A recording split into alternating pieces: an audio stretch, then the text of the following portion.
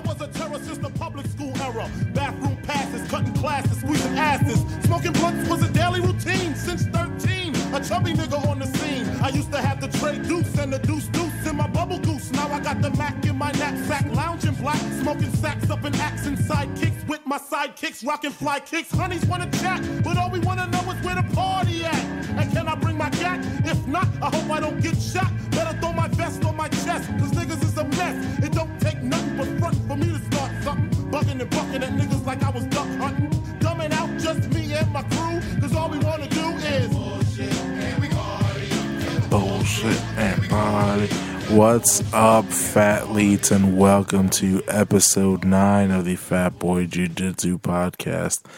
And I am Fat Boy here checking in on you guys. Damn, I fucking stole that from Burr. I can't be saying that.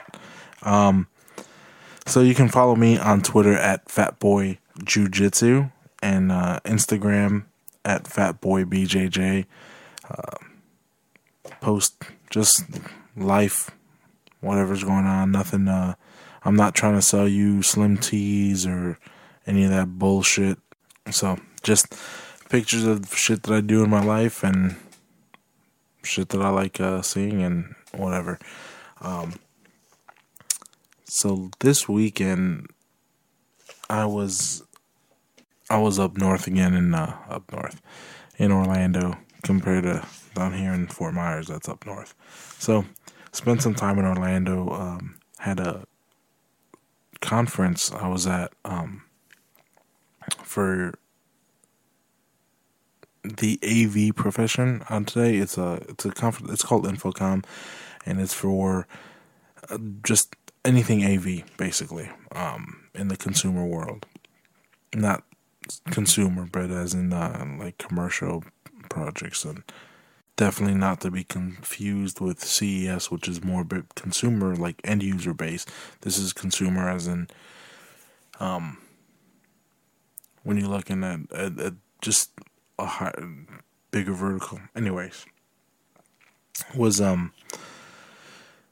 there all weekend at the convention center in Orlando, and walked that thing a couple times and forget how big that thing is.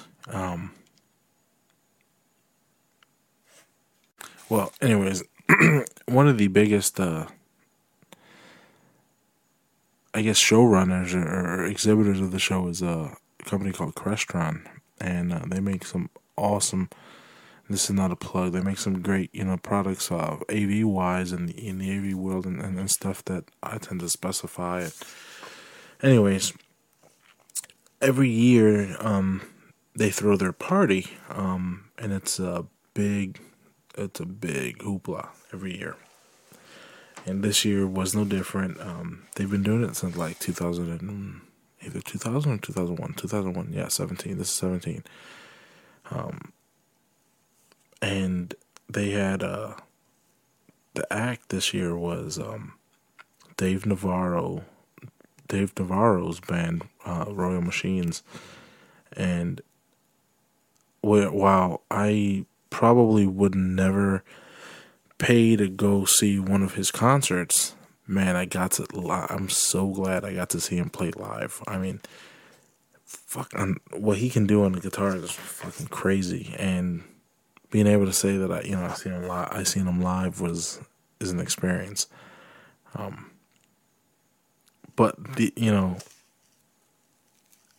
wasn't just him. It was Mark McGrath, Sebastian Bach, Chris Chaney, Robin Zander, and even Juliette Lewis. Like, she was there. She did a couple songs, and like I said, never would go pay to see them individually or anything, but I'm so glad I got to see them live, because it was a awesome show, very awesome show. That was when was that? Thursday night. Then what did I do Friday?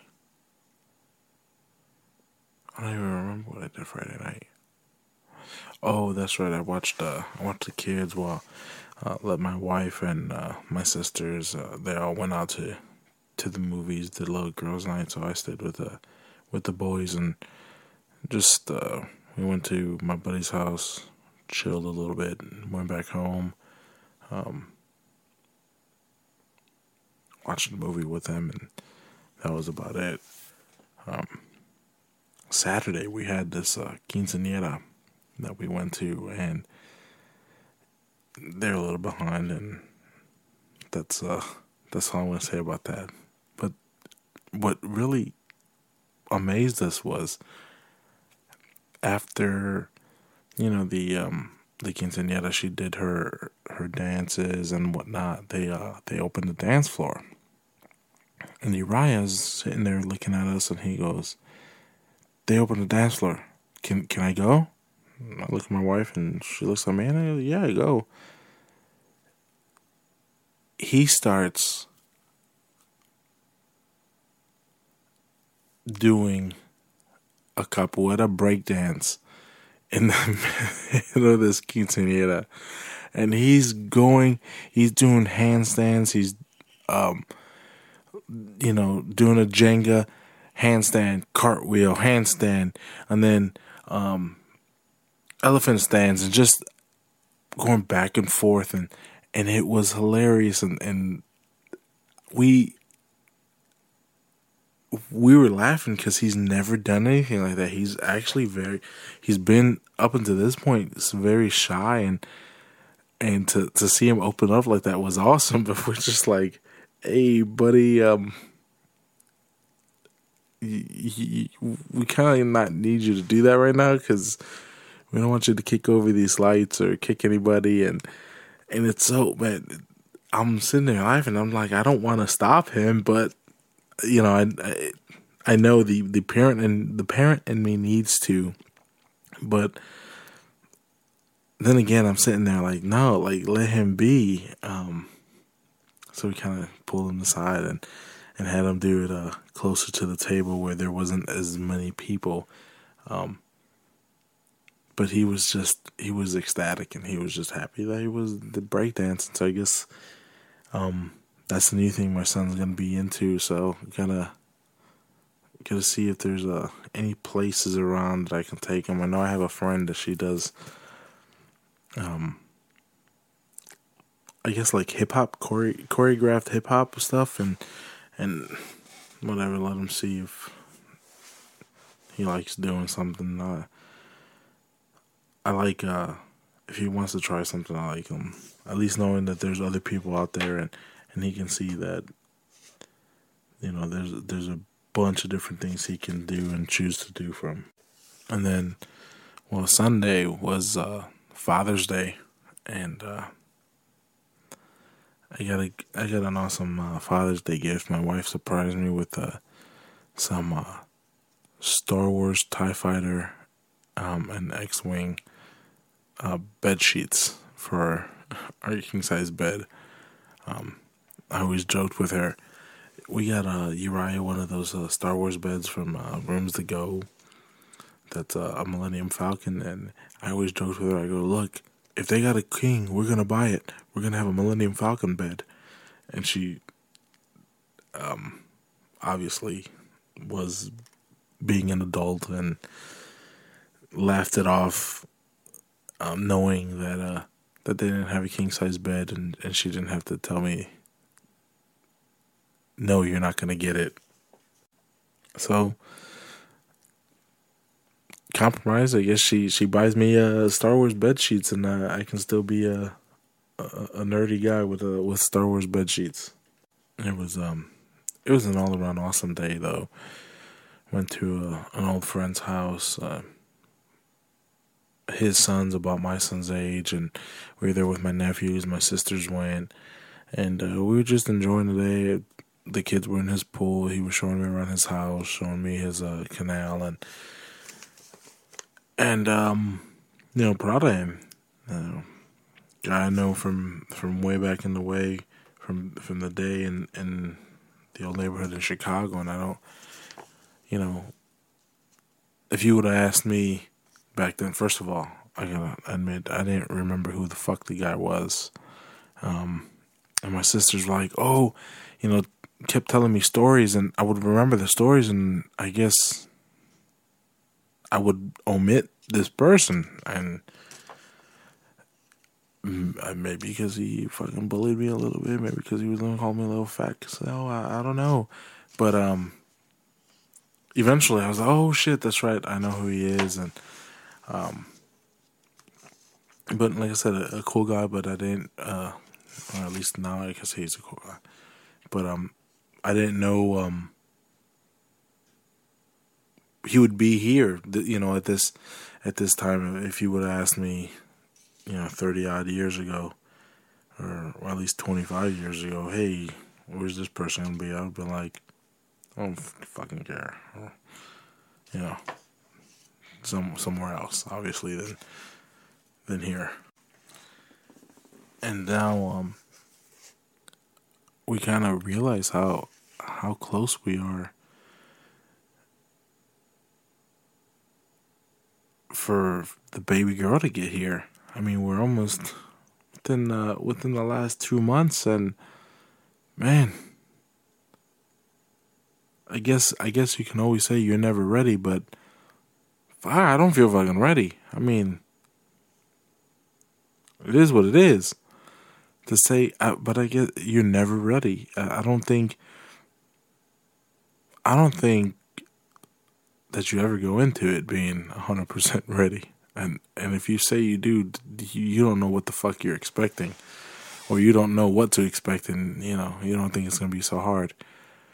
But I can't wait. I don't know.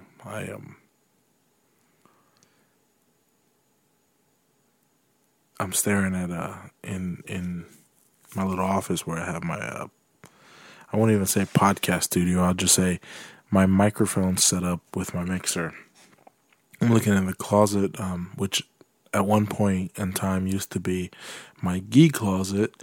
Had several gis and a couple suits of mine and some shirts, some older shirts that I used to wear.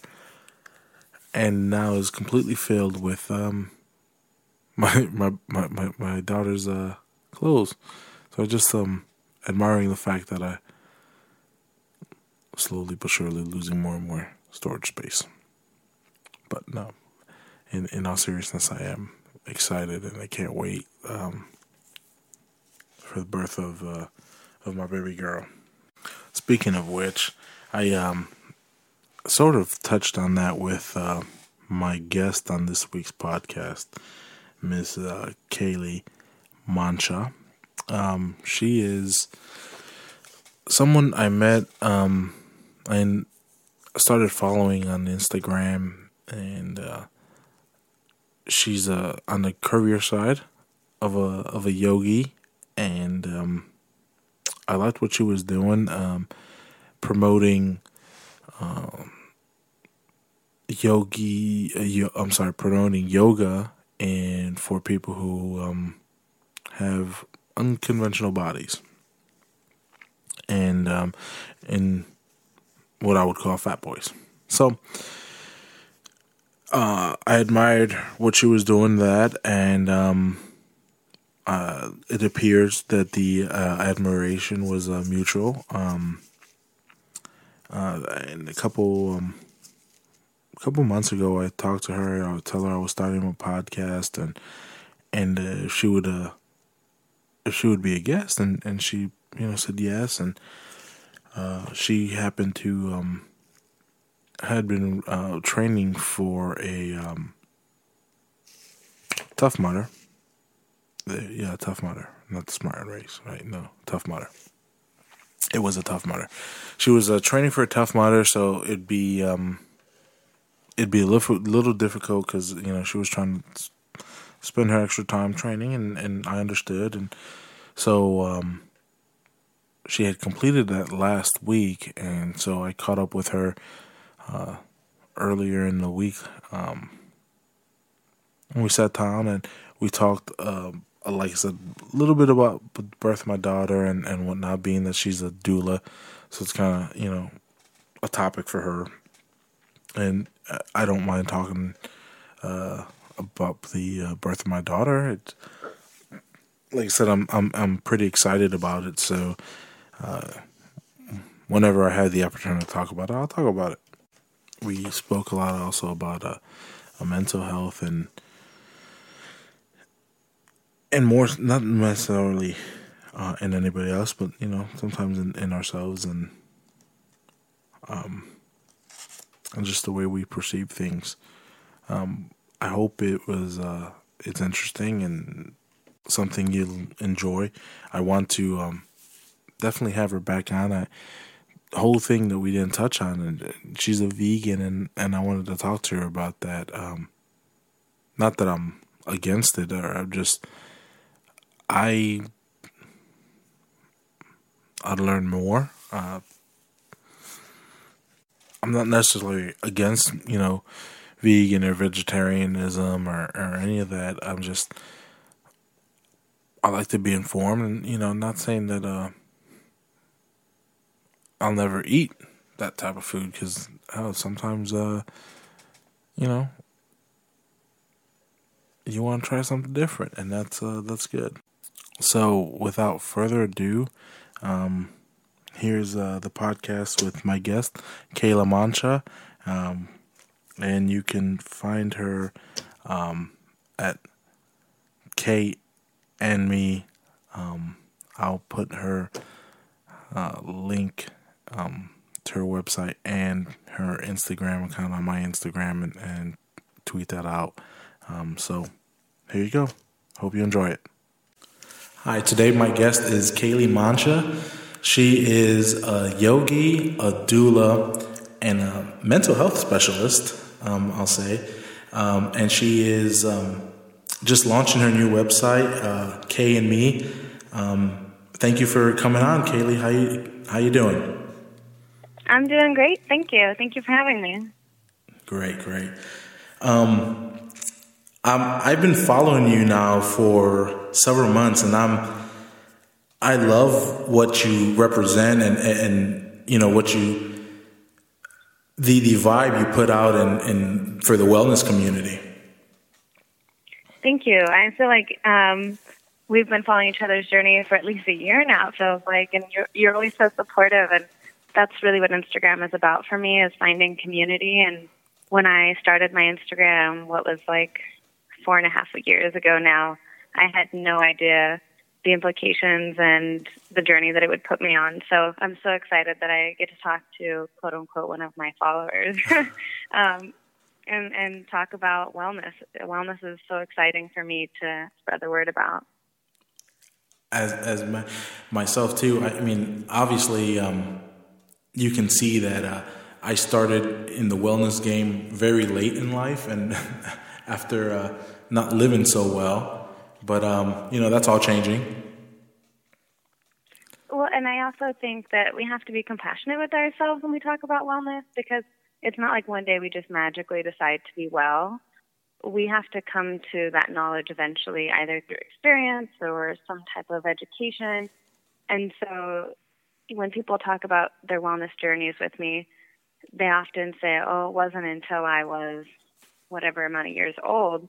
But we have to learn what wellness looks like and what wellness feels like before we can embark on any journey. So I don't think you're late to the game. You're right on time. Well, thank you. I appreciate that. Sometimes I feel like I joined jiu-jitsu late, but I know what you mean. And it's that feeling of you finally see, you just open your eyes and you're like myself, I had don't want to dwell on this too much, but I had a revelation not too long ago about my job, and I hated my desk job. And I felt like my desk job was the reason I was overweight. And it wasn't that. It was the stuff I wasn't doing because I was blaming it on work.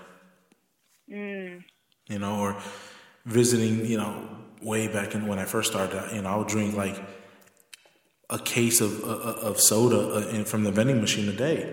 And obviously, if I was doing that and not taking care of myself, it was going to happen. It would have happened, if I was doing a different type of job as well. Yeah, and it sounds like you gained some insight about that, because our circumstances aren't as relevant as our habits. Because people in extraordinary circumstances that ideally would set them up to fail, some people succeed greatly under them because it's about habits and our insights into the habits that we're choosing to perpetuate and keep and what does and does not work for us. Wow, so insightful. That's so true. So have you... And it's hard. Have you always been into yoga, or? I get that question a lot, and it makes me laugh because I would say that I was active in high school. I was on the swim team. I was in dance most of my life, and I didn't even know what yoga was. I didn't come from a very privileged background, low socioeconomic status on the east side of Las Vegas, and therapy, the word wellness, yoga, all of that was very foreign to me. And I went off to college, and I was the first one in my family to go to college. It was, again, a foreign concept. I thought it was just school. And when I was in college, I learned about, obviously, all the things that I'm involved in now. And one of those things was yoga because I was pregnant. I got pregnant when I was 20 in my last semester of college, of undergrad. And I was told it was great to help you with labor. So I decided to start doing some yoga because I wanted a natural birth. And when that birth happened, my life happened. I had an infant now. I went off to grad school. There was no more time for yoga because, again, it was for labor only. Mm-hmm. And then when I went to grad school, I went to Cal Poly San Luis Obispo. So I moved from my home in Las Vegas as an infant and by myself, and embarked on a journey of many insights, I'll say, and reached my lowest health. I was doing crisis work as a mental health therapist. I had gained a lot of weight. I was just really stressed. And so after about 3 years of that, at my heaviest weight, I weighed more during that experience than the day that I gave birth to my daughter.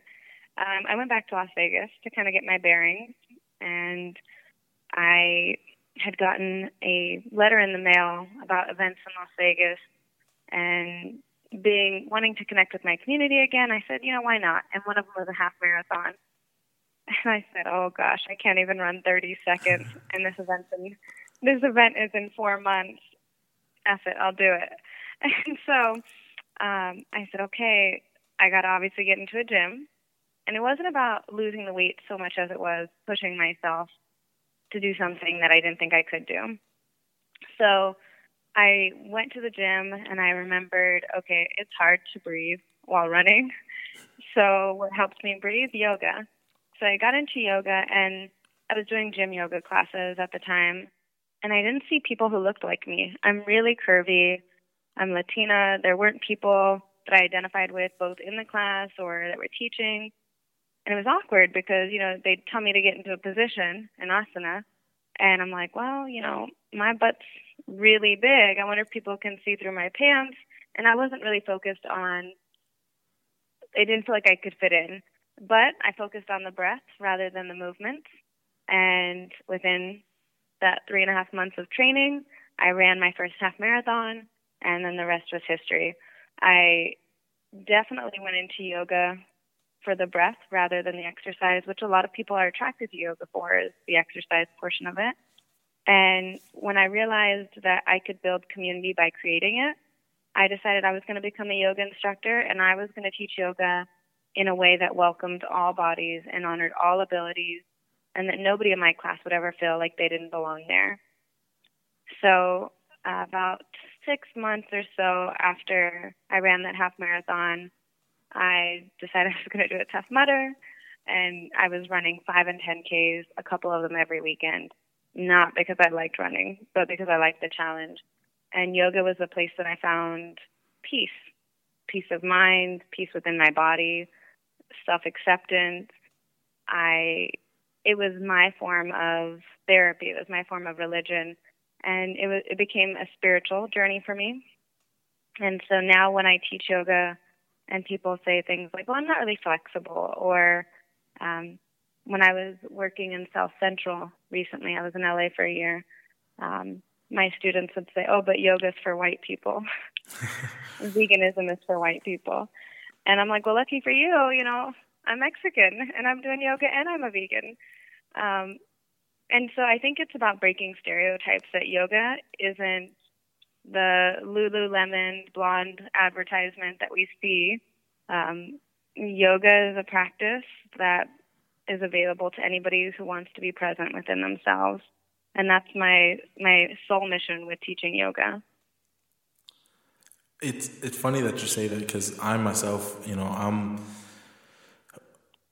raised a single mother home in Chicago, you know, low socioeconomic status as well, and I always had that thought too. You know, it's for you know, snooty white people.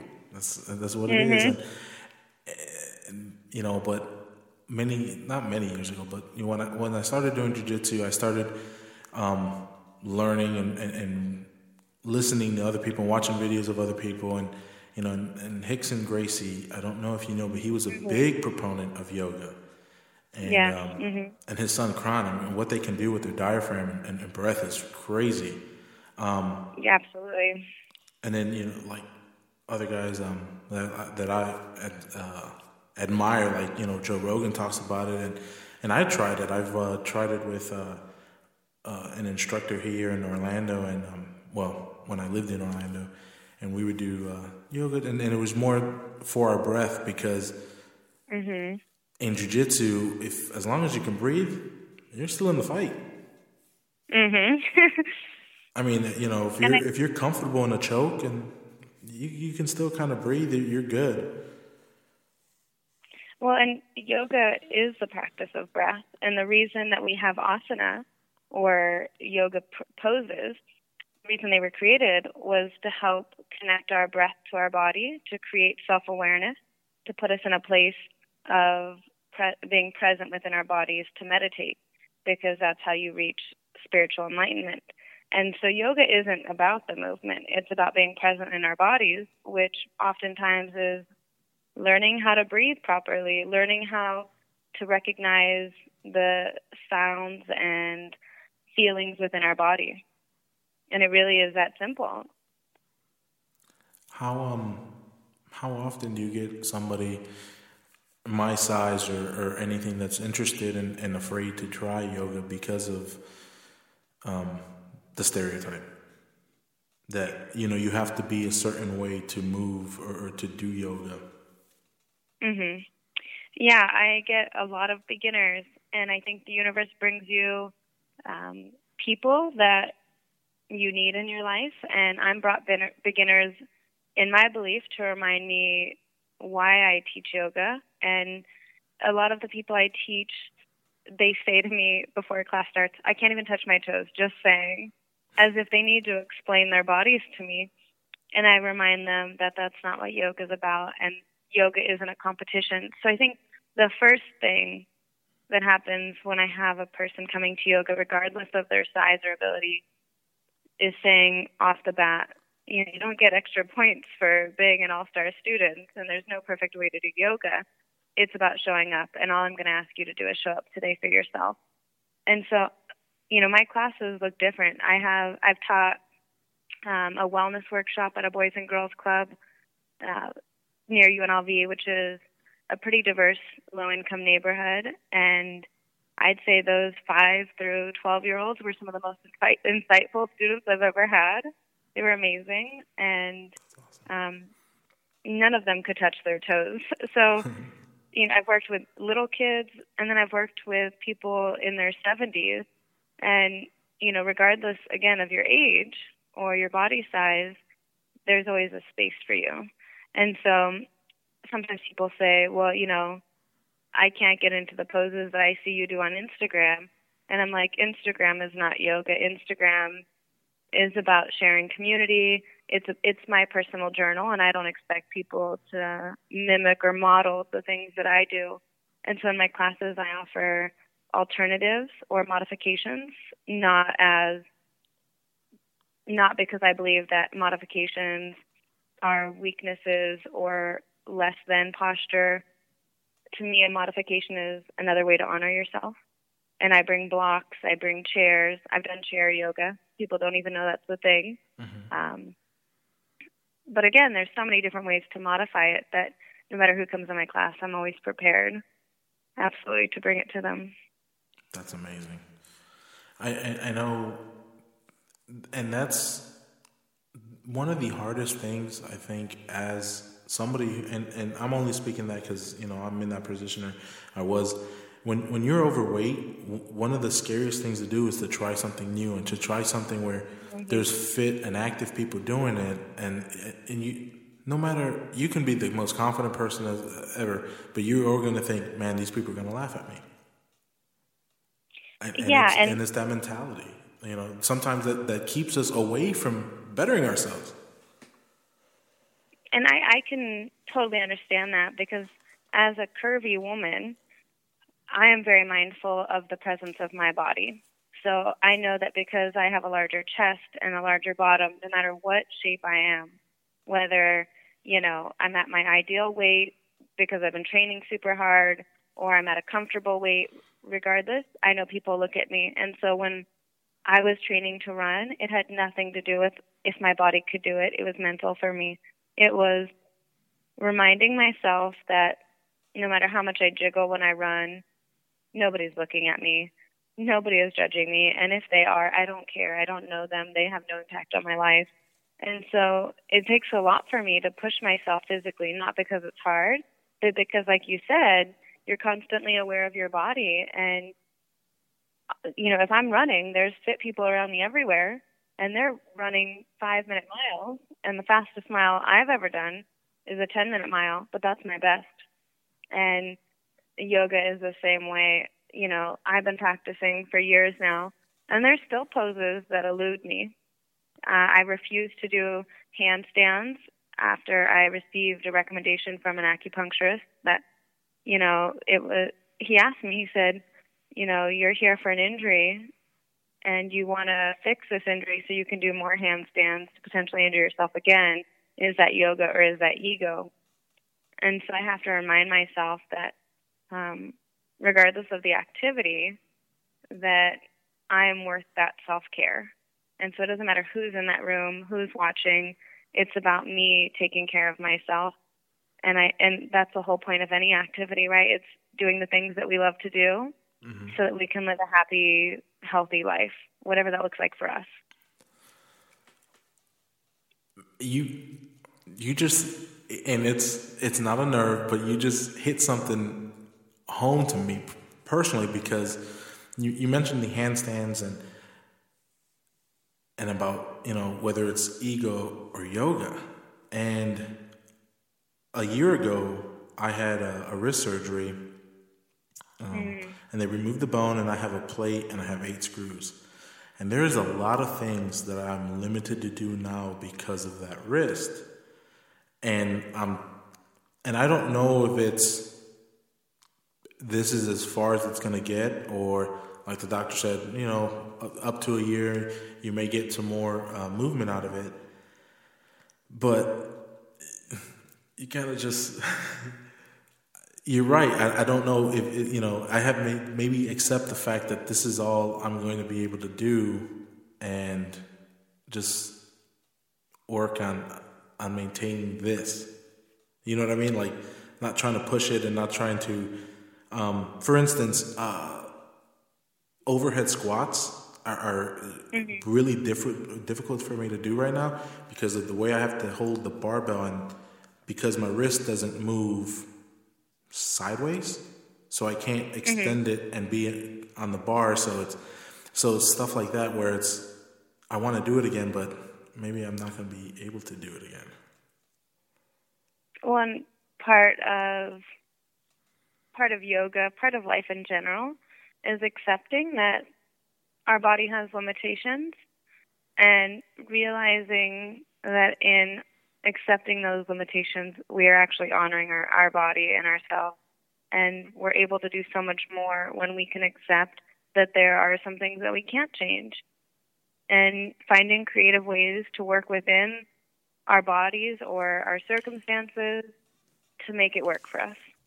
And so maybe that that type of squat is not for you anymore.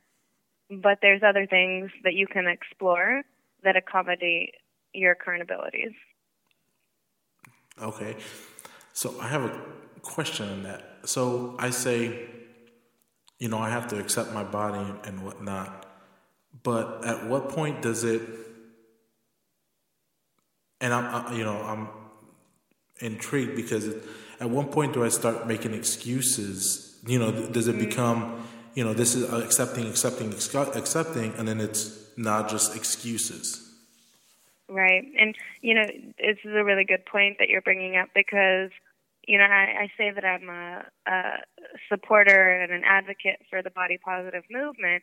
And that means, I hear people debate, like, how can you say that you accept your body and you want to change it at the same time? Aren't those two completely different ideals? How can you embrace both of those and say that you're body positive? Because if you were so body positive, you would be happy with the way that you were.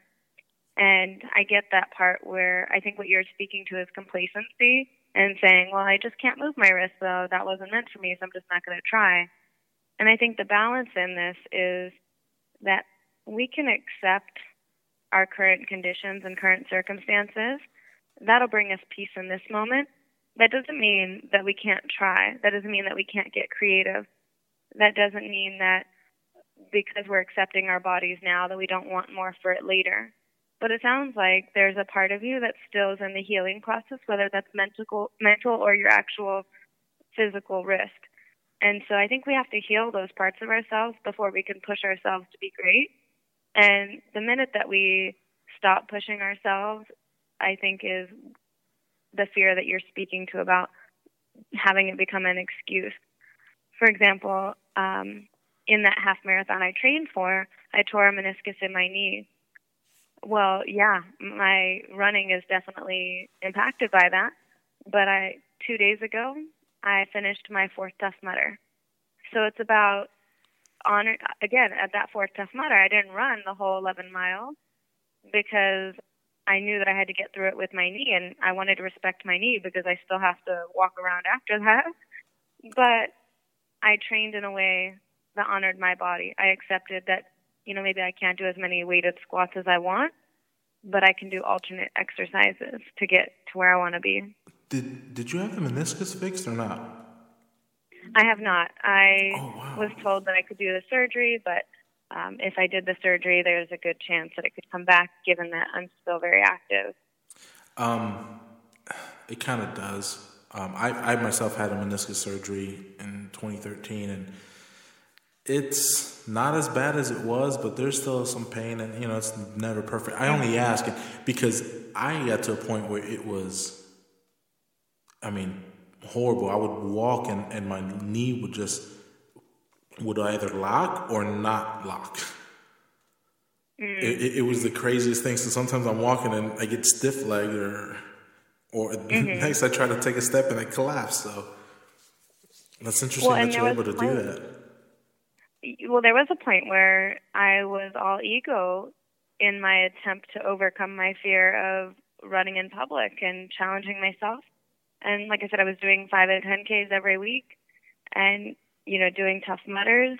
And I finally got to a place where I realized I didn't have to prove anything to anybody because at the end of the day, I need this knee 10 years from now, 50 years from now. I need it to function for me. And so I had to take a step back and say, what's important to me? How can I heal my body and grow my body? And that's, again, where yoga came in for me. It was coming to the mat and realizing, that pose, it doesn't do right by me. It doesn't help my knee heal. But this pose makes my knee stronger. And so, again, it's about that fine line between allowing yourself to heal and allowing yourself to grow that I think is hardest for all of us, right? It is. And I've noticed, I've had such a messed up mentality because there's been times where I was injured and when I was coming back from the surgery, I literally did nothing for 4.5 months. 4.5 from June of last year to October almost. I did nothing. I tried to do nothing. I wasn't about it. And it was complacent, and I was using the risk, like, oh, well, I don't want to get it injured, or, whereas I kind of probably training something or doing something else, I didn't need my wrist to be doing sit-ups. I could have done something like that. So it's, and here you are, your meniscus is messed up, but you're still trying to find different positions where it will not affect your knee, and I'm over here sitting and not doing anything. Well, and I don't think that's fair to compare our journeys. No. I'm not at all. No, I'm just saying, but you kind of have to see that, because like you said, you have to be able to see when it's complacency or ego. And, I think this ties in with helplessness.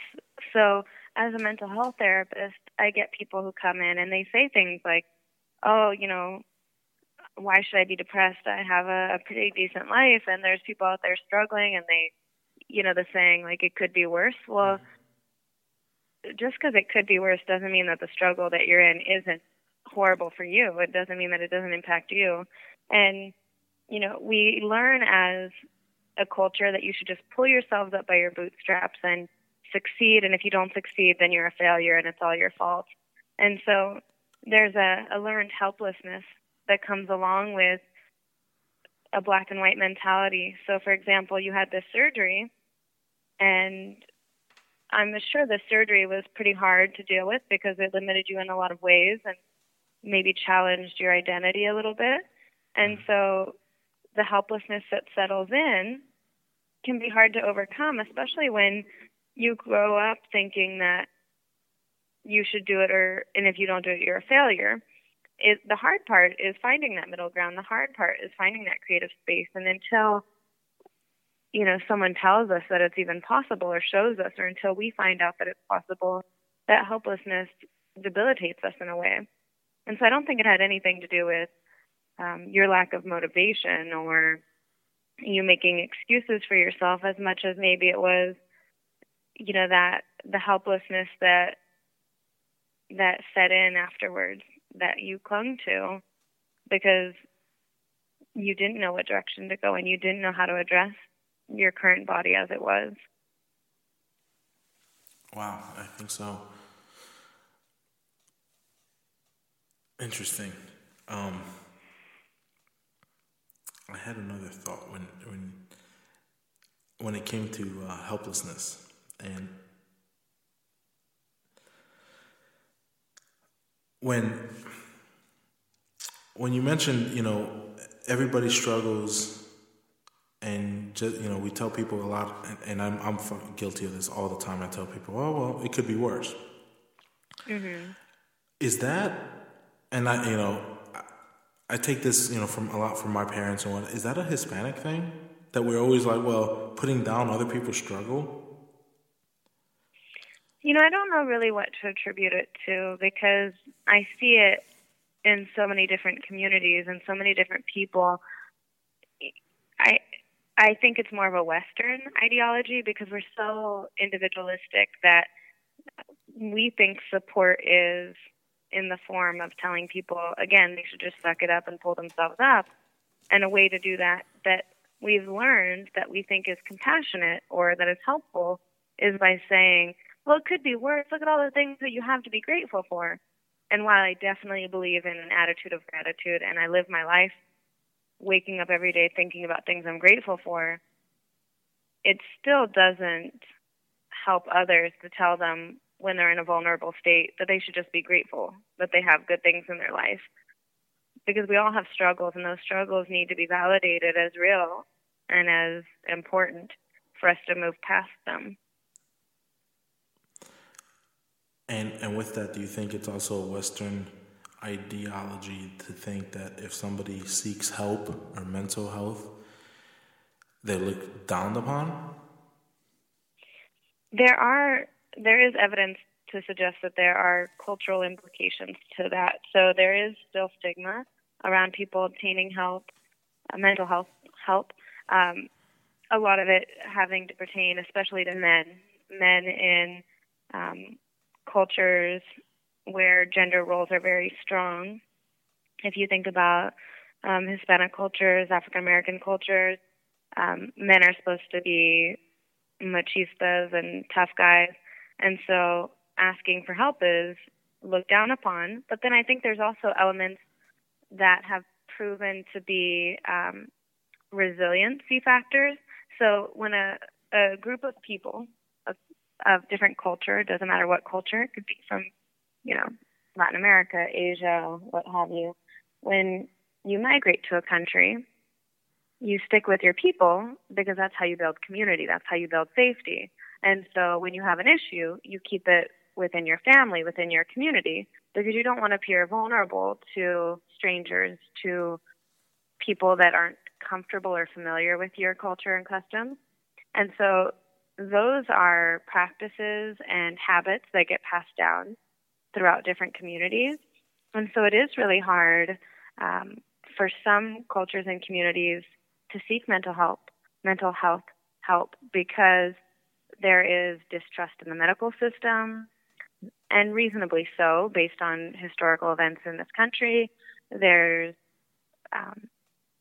fears about, will this person be able to help me within my belief system? So some communities don't want medication because they have holistic remedies, and will their mental health provider support that, or will their mental health provider, for example, report their quote-unquote illegal status in this country? And so there's so many other factors when people are seeking mental health treatment other than, is this person going to be helpful?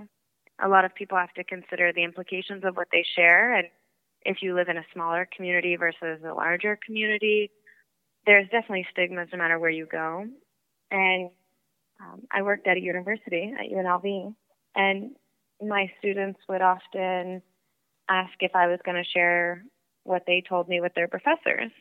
And of course I wouldn't. There's confidentiality in that. The students that I worked with in South Central, I was at a high school, and they were concerned that if they told me certain things that other people at the school or their family members would know. And again, I have to emphasize that part of my job as a therapist is to respect and honor confidentiality, as long as it doesn't, if someone tells me that a child or an elderly person, for example, are being hurt, I have to report that because safety is a legal and ethical obligation for my profession. But I think my role in the mental health field is to help communities that maybe have not participated in therapy or counseling services in the past due to fears or stigmas. I want to reach out to them and say, hey, the space that I create for you is going to honor your cultural identity, your traditions, your preferences. When people come in, I say to them, I might be knowledgeable in my profession, but I'm not an expert on you. And so together we're a team. This is us together. This isn't me telling you what to do. I don't give advice. I hear you out, and we collaborate together to find what wellness looks like for you. But again, I don't think that's the message that a lot of people are getting in most communities. It's really not. I mean, just like we talked about yoga being for yuppies and white people, that was the mentality growing up as well, that if you sought out a therapist, you had, you were crazy. Yeah, mm-hmm. and it's about. Sorry, go ahead. Go ahead. It's about reframing wellness. So again, I'm not sure about you, but I never even heard the word wellness growing up. It wasn't something that was talked about. It was a mentality about surviving. How do you get from paycheck to pay your bills and have a family? And so, I say this often, that wellness is not a luxury, it's a necessity. And so even though my kids from LA were saying, oh, I thought yoga was for white people, what they were really saying is, we think that yoga is an activity of privilege. And when people say things like, oh, if you go to therapy, you're crazy, it's because most people don't know what to expect, because therapy services have either been for people of privilege to go sit on a couch. This is the stereotype, sit on a couch and talk about their problems and go home. Or in the past, we didn't treat people with mental illness very well. And so if you were going to go seek services, you must be really crazy. And so it's about shifting that mentality from, a service of privilege, whether that's mental health, doula services, or yoga services, and saying, you deserve to feel well. Let's find a way for you to get there. Now, with that, is there also, I guess, pushback with people trying to seek out, help and but afraid because they don't want to be put on a medication and whatnot? Mm-hmm. Yeah, absolutely. So people will say, hey, do you accept insurance? And one of the reasons I don't accept insurance when I provide mental health services is because, say you came in and we were having a conversation and you said, oh, it's my insurance. I would have to bill your insurance and tell them after 1 or 2 sessions what I thought your diagnosis was, which I don't think is enough time to make a diagnosis about an individual. And then based on that diagnosis, they would tell me how many sessions to give you and recommendations. So say, for example, I said, oh, I think he has depression. They'd say, oh, well, we're willing to cover 5 sessions. Well, that's not adequate. And that leaves a lot of therapists referring clients to psychiatrists because that client can't afford counseling after 5 sessions. So let's get them connected with medication. Or on the other end, people are so afraid to come into a mental health therapist office that they'll go to their primary care provider first, or maybe they don't even know where to start in looking for a therapist. So again, they go to their primary care provider, and their primary care provider says, well, if you take this Xanax, you should be okay. Let's check in a few weeks or a few months. And that's not adequate mental health care. And medications are necessary for some people and are valuable in treatment, but they're not the end-all, be-all. And I don't think people are fully aware that there are alternative treatments for most mental illnesses. I asked about medication solely because I agree with you. I don't think it's so easily handed out. They're handed out like candy. My nephew, he's 20 years old now, but very young, they decided that he suffered from ADHD and they put him on Ritalin and stuff, and it completely changed his way of thinking. And he's 20, and most 20-year-olds go through a rebellion phase, but his is a rebellion phase plus Ritalin. And it's something, there's no reason, and it's difficult, and it hurts me because he's a single mother.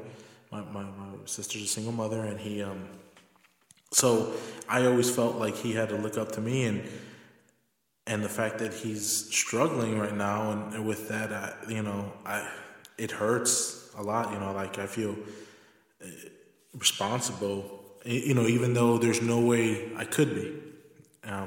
But it's one of those things, I couldn't stop it. I couldn't tell him, don't give him medication, because, so quick. My mom, she's the type of woman that, the doctor tells her this is what it is. Mm-hmm. Oh, that's what it is. It can't be anything different because this is what a doctor told me. Absolutely. Mm-hmm. And, I think you speak to a lot of people's struggle where, especially when you are trying to get by day to day and you trust medical professionals, you trust people in power to make the best decisions for you. We think, oh, they must have our best interest in mind. They must be the most knowledgeable, and so I have to trust that. And one of the reasons that I started my business, I always said I was never going to start a business. I never wanted to do that. I never wanted to go into private practice. And one of the reasons that I decided that I had to do this was because I wanted to give people the opportunity to feel empowered in their decision-making, especially in their mental and medical health decision-making. Because, whether your nephew has ADHD or not, being able to give somebody resources to say, I give this to my doula clients all the time. So a doula, for your listeners, is somebody who assists a pregnant person during their pregnancy, labor, delivery, and postpartum. One of the tools that I give them is an acronym called BRAIN. I say, let's use our brains.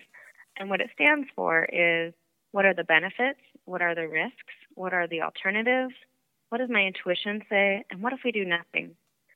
And allowing people to ask those questions of their providers, to ask those questions of themselves, gives them an opportunity to make choices that are true for them. And so, yeah, you may not have been able to stop it, but if your sister had been given the tools to ask those questions, what are the benefits and risks for my child? What are alternative treatments for a child with ADHD? What is my gut telling me? What is my intuition saying to me? And what if we do nothing, or what if we wait? Then maybe the experience that you and your nephew would have had could have looked different. And, I empathize with the struggle because a lot of people close to me have been diagnosed with various conditions, including ADHD, and it's always framed as a negative, especially in schools. If your child has ADHD, oh no, gosh, the kid who's going to run around and talk all the time. Teachers have perceptions about them and biases, and most of them unconscious. I think teachers, for the most part, are definitely amazing. I was a teacher myself. I know the struggle. But it is difficult when you don't have kids that comply. That's really what it's about, is compliance. And so for me, it's been about educating educators that ADHD is a different learning style, not a deficit. And so simply by having people see children who meet the criteria for ADHD or who exhibit symptoms of attention deficit, seeing those children in a more positive light changes a lot of things. It changes the environment for both the teacher and the student. It changes the way that the parents conceptualize their child. So instead of their kid being fidgety and having to yell at them all the time because their child can't focus, reframing it to say, oh, my child needs directions, 1 or 2 directions at a time, because that's the way I can set them up for success. I have to repeat myself because my child has so much going on that I need to help them focus in this way. Making people feel empowered about their choices, helping them see themselves differently than the stereotypes, helping them see themselves from a strengths-based model rather than a deficiency model is so helpful. And it's not necessarily about avoiding medication or disregarding our doctor's advice. It's about being a partner in that treatment. I see. I still think that the fact that in some aspects we have to question our doctors, that's more aligned the problem with our healthcare system, isn't it? Like the fact that we have to think that the doctor's doing this, because he has to see so many patients, or has to have, like you said, has to have a diagnosis within a certain amount of time, and that you may see that in as a mental health professional, but that's probably across the board, correct? Mm-hmm. Yeah. So sometimes, the fact that we have to, you may not be able to tell everybody, correct? Well, I choose to see things from the positive side. And so, I hear you saying, I can't believe that we have to question these people that we trust. I tell my 9-year-old daughter, I'm going to tell you stuff, and I want you to ask why all the time. I want you to question everything and everyone, because what is true for me may not be true for my daughter. What is, the haves write history, not the have-nots. And so we only hear one perspective on a lot of things. And with that being said, we have to be advocates for ourselves. We go to people that have knowledge, and we get to choose how to decipher that knowledge. We get to question that knowledge. And that's about being an informed consumer. So, I hear people say, well, how can you say that mental health services are a person-based, relationship-based service, but then also say that, compare them to a purchase? Well, because I'm offering a service And while it is based on relationships and it's client-centered, I'm still offering a service that you get to participate in, that you get to choose how it's done, that you get to choose whether or not you prefer, you get to offer suggestions because this is your life. And so, yeah, you should question your doctor because they have knowledge and you know your body. You know what's right for you. And so you need to know all your options available. And that's what I mean by empowering people. It's not to throw the medical profession or mental health profession to the side and disregard its value. It's to say, I have value as a consumer in this profession. I have value and I have rights. It's all about knowing your rights and knowing how to have your rights respected in whatever area you go to for help, whether that's going to your mechanic. They have a special knowledge, but that you may not have and may never have, but you still get to decide whether they fix your car, how they fix your car. You get to decide whether you get a second opinion from another mechanic. And I think the same applies to situations in which we trust people with our bodies and our minds. I agree to a certain extent. And just based on my experience, because recently I went to an endocrinologist, and everybody says that he's the best. And when you speak to him and his knowledge, he's a really great doctor. He is a doucher, for real. He is the biggest douchebag, and he talks down to people, but he's a great doctor. So he put me on a testosterone replacement, and he looked at me and he told me, "Listen, if you don't lose weight because you're on this, you're a little fat ass." And I was just like, I looked at him like, really? So I had another checkup with him, and then I had lost a bunch of weight, and he looked at me, he goes, "You did a good job." And I go, "I know, I told you." And I can see his point too, because he gets so many people that say, "Oh, I need this, and this is why." And I guess I see I see his side from it too, because so many people tell him, "Oh, I'm going to do this, I'm going to do that," and sometimes we're not honest when we see our doctors. So many times, you see a nutritionist. "Oh yeah, I've been on point, and you're like, "Come on, really?" If you were, this would be different, or this, and I understand sometimes that is the case, and sometimes it's not. But I think sometimes it's, people feel that, and it's their perception of that person at that time. Yeah, and I think part of being an informed consumer is being accountable. If we want to hold other people accountable, like our doctors and our mental health therapists, we have to hold ourselves accountable, and that means being honest about where we're at and what we need. And I think it's so inappropriate that a doctor would speak to an individual like that, but I know that it happens. And as a doula, I'm constantly advocating for birthing persons who are incapacitated because they're in labor.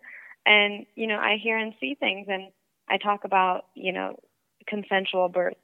So when a woman is in labor, for example, doctors or nurses will perform exams, and they may or may not ask to do so. That person still has rights. And, part of being the informed consumer means that sometimes you have to have someone advocate on your behalf. And so you might have been like, okay, him saying that was motivating, so I'm going to do it. But maybe another person he says that to is more hurtful or harmful. Yeah, absolutely. No, and I took it, and I know that, and I took it as motivating. And like I said, and I'm not going to say his name because I actually like him. And it kind of spoke to me as well, because you're absolutely right. How can I expect, 100% from him if he's not going to get 100% from me? And I see, and that's what he's getting at, So like I said, I'm not going to get him in trouble. I do know, because I actually like him, the doctor. Of course. We can respect him and his practice. I'm just saying, like I said, that might work for you, and other doctors might have different styles that work for other people, but essentially it's about a partnership. And so finding somebody that resonates with you again, finding that opinion if that doesn't resonate with you, finding someone who can advocate on your behalf, especially if you know that it might be difficult for you to advocate for yourself. Mm-hmm. So you mentioned about the labor, and my wife experienced unhappy labor with my son. We had planned when we were pregnant, when she was pregnant with Uriah, we had planned to do a home water birth. We had seen that Ricky Lake documentary, The Business of Being Born. Business of Being Born. Mm-hmm. Yeah. We enjoyed it. We watched it probably 6 times in the time that she was pregnant, and we were so excited we were gonna, have a midwife, and we had been going to our midwife, and our son was early. He was he came at 34 35. She's gonna kill me for not knowing this 100%. I think it was 35. But when he was born, his lungs didn't open; they weren't fully developed. Mm-hmm. So he was intubated for 11 days, and he was in the NICU, and that's horrible right there. But the doctor who was on call, that got called into the hospital, she did not have a happy labor because she felt that he was bothered. He had been woken up to come, and so she didn't enjoy it at all. And she wanted me to ask you, what can she do so she does not have a baby-induced episiotomy? Oh, goodness, yeah. And I think all birthing persons want to avoid that. Well, without knowing any of your wife's medical history and without you divulging any of that out of respect for her confidentiality, I'll give you generic advice on what I would say to the average birthing person that approached me with that. One, of course, I'm going to say look for a doula. And if you personally want help looking for a doula, or any of your listeners want help, I can definitely assist them with that. And your website is...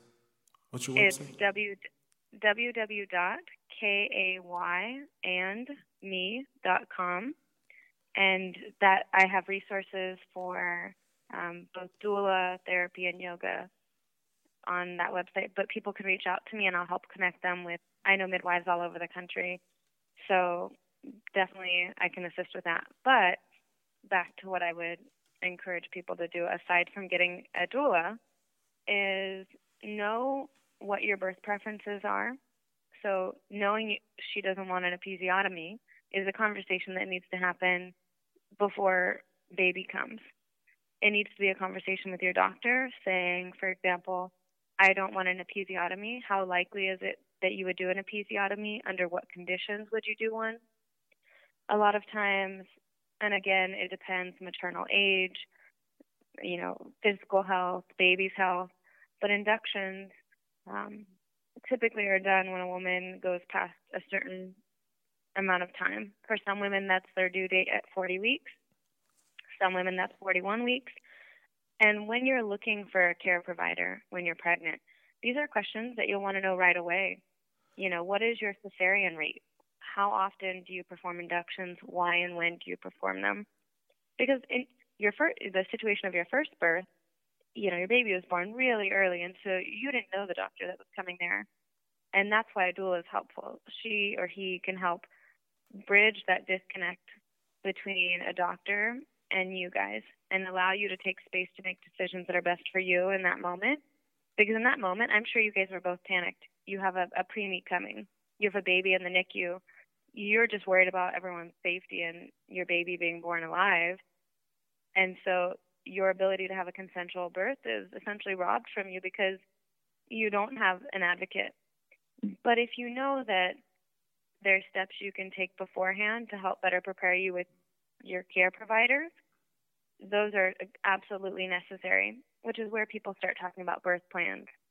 So your doctor might not deliver your baby, but if your doctor has agreed that you are it is within reason that your birth preferences be honored, then you can get a birth plan signed by your doctor, and when you bring it to the hospital, if somebody else delivers, then they know your preferences, and you can be reminded of what you talked about with your provider.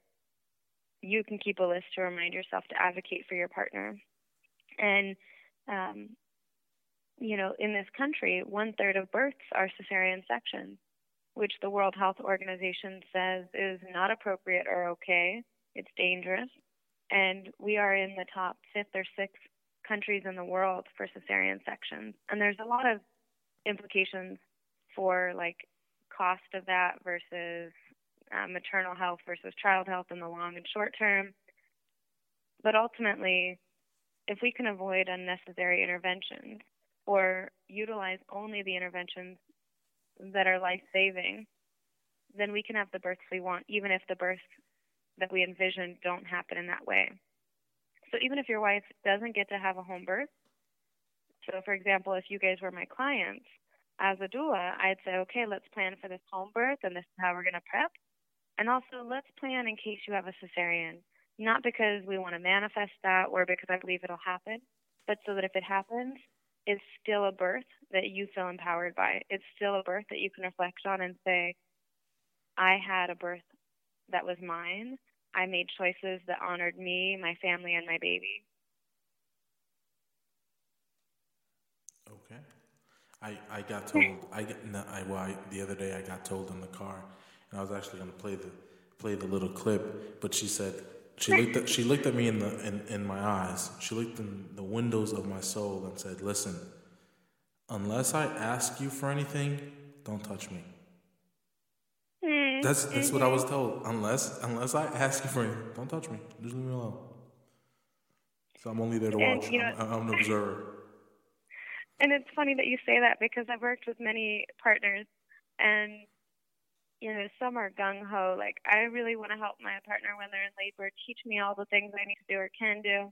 And I have other partners who say, you know what, go ahead, you can take over. A lot of dads will call me coach. I was like, you can take over, coach. And I had a birth that happened a little less than a month ago, and the dad, I taught him all the things to do, and he was super engaged and so supportive, and it was beautiful to watch. And then we get to the point in labor where mom's like, don't touch me. And she reaches over for me, and me and him look at each other, and we laugh because she didn't want her partner to touch her. But it just so happened that my touch was okay. And you never know what you're going to want in labor as a birthing person until you get there. So she says that, but who knows? You stand by, and whatever she needs, go for it. I'm not touching that woman. Right. Unless she asks you, and then you better get over there. Exactly. Yeah. And, it's all about honoring where she's at and making sure that other people don't touch her unless they ask, or it's about you creating that safe space, whatever that looks like, and whatever she wants, making sure that you in the room are her advocate. I think she trusts me enough for that. At least I hope so. Well, I have faith in you. I have faith.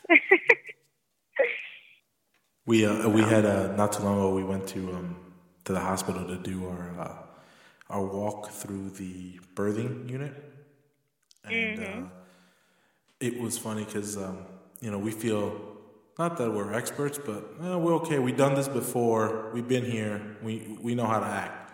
And some of the questions we have, we're like, we look at each other. We're like, oh, those are new parents. Oh, they don't know. Yeah. And it's funny because sometimes I feel like I want to, it's gonna be, and it's like, nah, you gotta let them live because. At that point too, I didn't want anybody telling me what my experience was going to be like or anything. Just let me live. And I know it's so twofold sometimes, and it's with everything. Sometimes people want to hear other people's experiences, and sometimes they don't. Yeah, absolutely. And a lot of people say, "Well, aren't doulas only for new parents?" And you guys, sure, you're seasoned parents. You've had a child in the NICU. You've been through it. And a lot of people hire a doula for their second child or their third and fourth because they want a different experience this time. And so, a lot of people don't want to be told what to do. When I go to a doctor's office, or when I go to a therapist or a counselor, or when I go to a yoga teacher, I don't want to be told what to do. I want to be respected for the knowledge that I have. But I'm looking for you to give me a different experience. I'm looking for you to add on to my knowledge. And so I think your point about not telling those parents, oh, don't even worry about that. That's not even a big deal, or this is what you can expect. I respect you for respecting their journey, and they'll realize sooner or later where they need help with what's important and what's valuable, and then they have something else to offer. You guys sounds like could offer more support than advice, because you know how much more valuable support is than advice. Sometimes it is where it really is, because it's like you said, having a child in the NICU is one of the worst experiences ever. Mm-hmm. But we made it through. Yeah, we made it through. Oh, it's scary. It is scary, and it's funny because it feels sometimes not that I forget about it, but you put it out of your mind and you're like, oh wait, that was very. You forget how bad some times are. So, you made it through. So, you are stronger. Your experiences make you a stronger person. And sometimes when you reflect, you forget how bad it was at that time. And you don't realize, oh, wait, you know what? Sometimes, maybe back then this was tougher than what I'm going through right now. To give you context, you're saying? The quote is, what is it? Of course, I'm going to forget it. I'm going to tell you. Tough times don't last, but tough people do. So you make it through this experience, like with us, our son in the NICU, and just the emotions that you're going through, because you don't know if your child's going to come home. At one point we really didn't, but. And not that I say I forget about it and, that I'm not thankful. No, in that way, just you forget at that time that how everything felt at that minute of, just everything coming down and you feel, how am I going to get past this? And when you get past that, the next time you have a problem, like sometimes you forget where you've been and you got to look back and say, well, yeah, you know what? I've done that. This is nothing. I've lived through that. I've survived that. Well, what can this do? It's only going to make me stronger. How resilient we are. Yes. How resilient we are as people, that we can get through really tough, hard stuff, and we can come out on the other side with, new skills, new knowledge, new strength. And when we remind ourselves that we've been through some fire, we can definitely approach situations with our new skills and our new knowledge and succeed. Yeah. Yeah. Well, congratulations. I didn't say congratulations on your guys' pregnancy. And thank you very much. Thank you. I'm so excited. It's a baby girl. We're expecting. Yes. Are you guys allowed to say the name right now? Or yes. Is that... Isabella. We don't have a middle name chosen yet, and we have a couple, but Isabella's a hard name to have because it ends with a vowel. It's such a hard name to have a middle name attached to it, we realized. Yeah, my daughter's name ends in a vowel, and so her middle name ends in a vowel as well. And The one name that it's so common, and we look at each other, we like it, but we don't want to be that basic. What name is it? Isabella Marie. Oh my goodness, I read your mind. Like Marie's, and I'm not knocking anybody. Like, it's such a beautiful name, it really is, but I don't like 6 of them. Well, and when was the last time you used your middle name, right? Oh, well. Unless you're in trouble. Let me tell you. Well, my mom actually uses my middle name more than my first name. Of course. Well, I am named after both of my grandparents. My middle name is actually her father's name. So that's what she's always called me, you know. And, you know, I'm Juan Miguel. So, but for the most part, it's, man, you just tripped me out. I'm thinking about it. It's a 50-50 split. Even my sisters, well, depending on, you're right, I think depending on the tone, it's one name versus the other. Yeah. And again, like, you'll give her a name, but you'll probably call her a nickname anyways. And so that's so true. You'll Like, find something that fits her. My son Uriah, we chose Uriah because my name Juan is too common, and her father's name is Juan. My grandfather, my father. So we were like, yeah, the Juans, they got to go. No more Juans for a little bit. So I jokingly told her, I go, man, if we're having a baby boy this time, before we found out, I said, if we're having a baby boy, it's going to be Juan. Well, you could always name her Juana, right? Oh, that's Isabella Juana? That does not too bad. Yeah. That's Keep an the idea. tradition kind of like a joke, you know? Yeah, exactly. Now, my son Uriah, we call him Rai Rai. And it's all happened because, you know, my nephew gave him the name when he was like 2 and Uriah was still a baby. He started talking. He couldn't say Uriah, obviously, because he was 2, so he just said Rai Rai. And we've called him Rai Rai since. You know, that's like, my nephew gave him that nickname, and none of us would have ever thought about it. Well, you know, I love that you bring that up because my name is Kaylee. It's Kaleigh, no Y. And my dad heard it in an 80s rock song called I Love You, Kaylee. And I have a younger brother who's 23 months younger than me. And when he was little, he couldn't say Kaylee because, of course, that's hard. So he called me Kay. Originally it was KK and then shortened to K. And my business is now Kay and Me. And I speak about that because, you know, I'm doing really personal stuff with people. Therapy is some of the most intimate relationships that some people have. Doula services, I'm seeing your vagina. You know, I'm watching you bring life into the world. And so Kay is what my family calls me. Kay is what the people I love call me.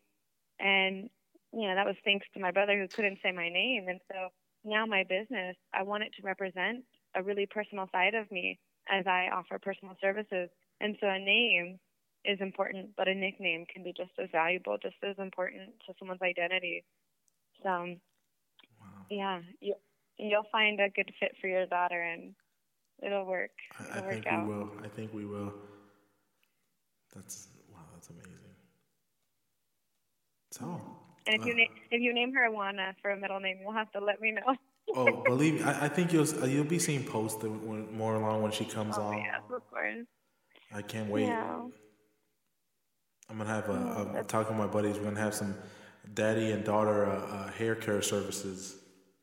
Because I gotta, you know, I don't have that problem with having a boy. Yeah, having a little girl, we both have very curly hair, and you know, it's definitely a struggle to find products, but it's more of a struggle to help her understand how amazing it is. So to have a dad who supports his daughter in that, that's a beautiful thing. So, real talk. I so want my daughter to have long, curly hair. And I know that I'm going to hate it. But it's just something about, like, I love that look. I love that hair. And I'm like, I want her to have that stuff. And I go, she's probably going to hate me if that happens. She'll love you later on in life. I didn't appreciate my curly hair until much later on in life. And, you know, it has a lot to do with representation. Representation matters will be important and relevant to you when she has curly hair. Because looking back, the first Disney princess that I felt like I looked like was a mix between Pocahontas and Mulan. Everybody else was, you know, straight-haired, fair-skinned. And then Lilo and Stitch came on the scene. And I'm like, ooh, Lilo's sister looks like me. Mm-hmm. And then when my daughter was little, we had The Princess and the Frog. and that was so exciting. And then we get Moana, and my daughter loves Moana because she's got hair just like her, and even with Brave, with that red, curly, amazing hair. And so as your daughter comes into this world, there's a lot of representation is growing, and that's really exciting. And having a dad who embraces it with her will be part of that journey that she forms her identity. So it's all just very exciting that she's going to come into a space where her dad's already excited about it. You know, right now, I mean, it's because I feel like I have my life together. You know, had she been born 10 years ago, I don't know, you know, I wouldn't be in this spot. I definitely not, you know. Hell, I was scared. Right. I was scared when we found out we're gonna have my son. You know, best thing that ever happened to me, and you know, just because it changed who I am. You know, and I guess fatherhood does that to most men. You know, you really stop living for you, and you know, and you're worried about the baby. Or at least it should be that way. Well, and you know, I was pregnant at 20 with my daughter, but I was a college graduate. I knew what I wanted for my life. I knew that I wanted a baby, and so we didn't even touch on that because that's amazing in itself. Because, I mean, you know, at 20 years old, to be a single, to raise your daughter by yourself. And to move to another city by yourself, I mean, how? Like, I'd love to say that I'm so awesome and that, you know, I'm just a total badass. But really what it boils down to is I wasn't experienced enough in life to know that it could be any different. And so I went out there because I had a passion and I had a goal, and I made it work because there was no other way to me.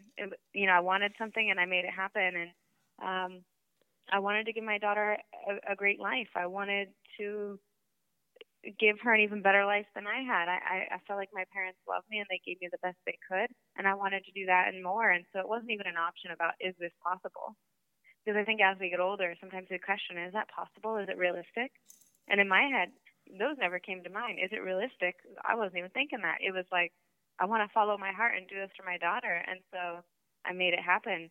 And, you know, I feel really blessed that I was just unaware of the challenges that were to come. Because if somebody would have told me, hey, when you go out there, this is what it's going to be like, I probably wouldn't have done it. But I went out there and I faced them as they came. And, you know, some people say, oh, I can't believe that you were a single parent and doing that. How'd you do that? Well, because there was no other way. The same way someone has twins and they say, oh my goodness, how are you going to do that? Well, they're just going to do that because they don't know anything different, you know? I understand. But just at that age, even at that age, and, you know, most men at their 20s, they hear, hey, you know, the partner or whoever you're with, you're having a baby. It's more most of us, because I was one of them at that age. It sort of feels like it would be a death sentence. And I might even say for some women, it could be. I'm just thinking from a male's perspective. I wasn't ready to have a kid, you know, till much later. But then again, I grew up in a, you know, very Hispanic community, and that seemed to be the norm. And when you see, I had my mother, oh, well, you have a kid this young, you're a failure or anything, you know, so you also have that.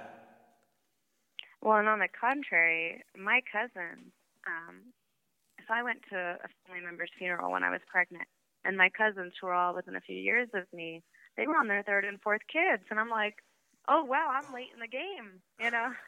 And, you know, in my head, so an example, I looked really young when I was 20. I think I still look. You still look extremely young. Thank you. I was pregnant, and I was at Babies R Us, and a lady goes, "Oh, congratulations." She's asking me really personal questions because we tend to think that we should know everything about the pregnant person next to us. And she goes, "Oh, are you going to graduate?" And I said, "Actually, I just graduated." And she said, "Oh, you're probably not going to go to college, are you?" And I said, "Wait, I just graduated college." And she was so shocked by this. And it's just funny because in my mind, I was so grown, so how could people not see that, you know? Mm-hmm. I felt like, oh, wow, my cousins, they're already on their third and fourth. This, you know, this is normal. This is average. And, you know, I already have a degree and I'm already on my way to a career. So for me, I was in, I think, a very different place than maybe some 20 and 21-year-olds are. You definitely were, because I'm... And you know, it's all part of the journey, right? You know, It is. Some people are ready for something, you know, at different times in their life, and I was ready for that when it came, thankfully. And I love being a mother. I love, you know, I say to my daughter that my goal as a mother is to always be able to carry her emotionally and physically for the rest of her life, and so I stay physically fit so I can honor that promise. And I joke that in the apocalypse that I'll be able to carry her if she needs me to. But also, I feel like I embrace motherhood because it's what I wanted, and I'm able to give her the kind of mom that she deserves because I was ready. Wow, that's beautiful. I say that, I tell my son all the time, and he looks at me and he goes, he wants me to get into cartwheel because he loves. I got him into capoeira recently, and he loves doing capoeira, and he wants me to get into cartwheel. So, you know, in my garage, I have a little gym set up with mat space, and I try, and every time he goes, "Oh, keep on trying, Papa. Keep on trying, Daddy. Keep on trying. We'll get there together." And that's, you know, that's you know, building that relationship with my son is I feel similar to what you have with your daughter. Yeah. Yeah. And those are the parenting moments that we live for when, you know, there's a connection so beautiful that it doesn't even need words, and you're just grateful for their being and the lessons they teach you and the love that you guys share. It is. Well, on that note, I guess, Kay, where can everybody reach you again? Yes. So you can find me at kayandme.com. That's KAYANDME.com. I'm also on Facebook at KandMe Wellness. I have an Instagram, and it has some periods in it. So it's K.A.Y._and M.E. For an easier way, if you just go to my website, you can click on the Instagram link there. And if people want to email me, that's kandmewellness@gmail.com. So I'm pretty accessible. If you're in the Las Vegas area, at the beginning of July, I'm going to be having an event. I call it my launch party to launch my new brand. But also, I'm all about engaging and connecting community. So at this event, I'll have a meet and greet, and there will be food, there will be raffles, and then I'll teach a yoga and meditation class, and all of the proceeds from that class will be directed towards a scholarship, and I'll be announcing a scholarship for a birthing person to receive doula services from myself, who otherwise wouldn't be able to afford it. And then I'm going to do a Q&A panel with myself and a few other wellness professionals in the community of diverse backgrounds, and I'll Facebook Live that. So even if you can't make it to Vegas, at least you can watch the Facebook Live version of the Q&A panel, and you can write in questions beforehand. So if you email me questions, I'll answer them during that panel, and the other people will as well. So there's tons of ways to stay connected, and I'm hoping to host events not only in Vegas, but potentially elsewhere. I'm traveling to Maine in a few months and hoping to do a few pop-up yoga classes out there. I'm in California all the time, so essentially. If you ever make it to Florida, let me know. We could do find a place to do yoga or whatnot. Oh, for sure. And people can request classes if they want. I believe that sometimes locations can be barriers. So I'm all about bringing yoga to the people. And if I'm ever in Florida, we will for sure do one together. And we'll make it a thing in the community, and it'll be amazing. So that'd be awesome. Yeah, I'll reach out to you for sure. Definitely. Thank you very much. Yeah, and again, congratulations. I look forward to seeing pictures of baby and to continue seeing your journey evolve and honoring and celebrating all your victories. Likewise.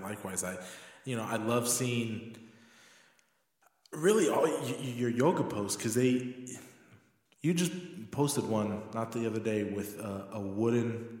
It looks like oh yeah, it's a hammock that's not finished.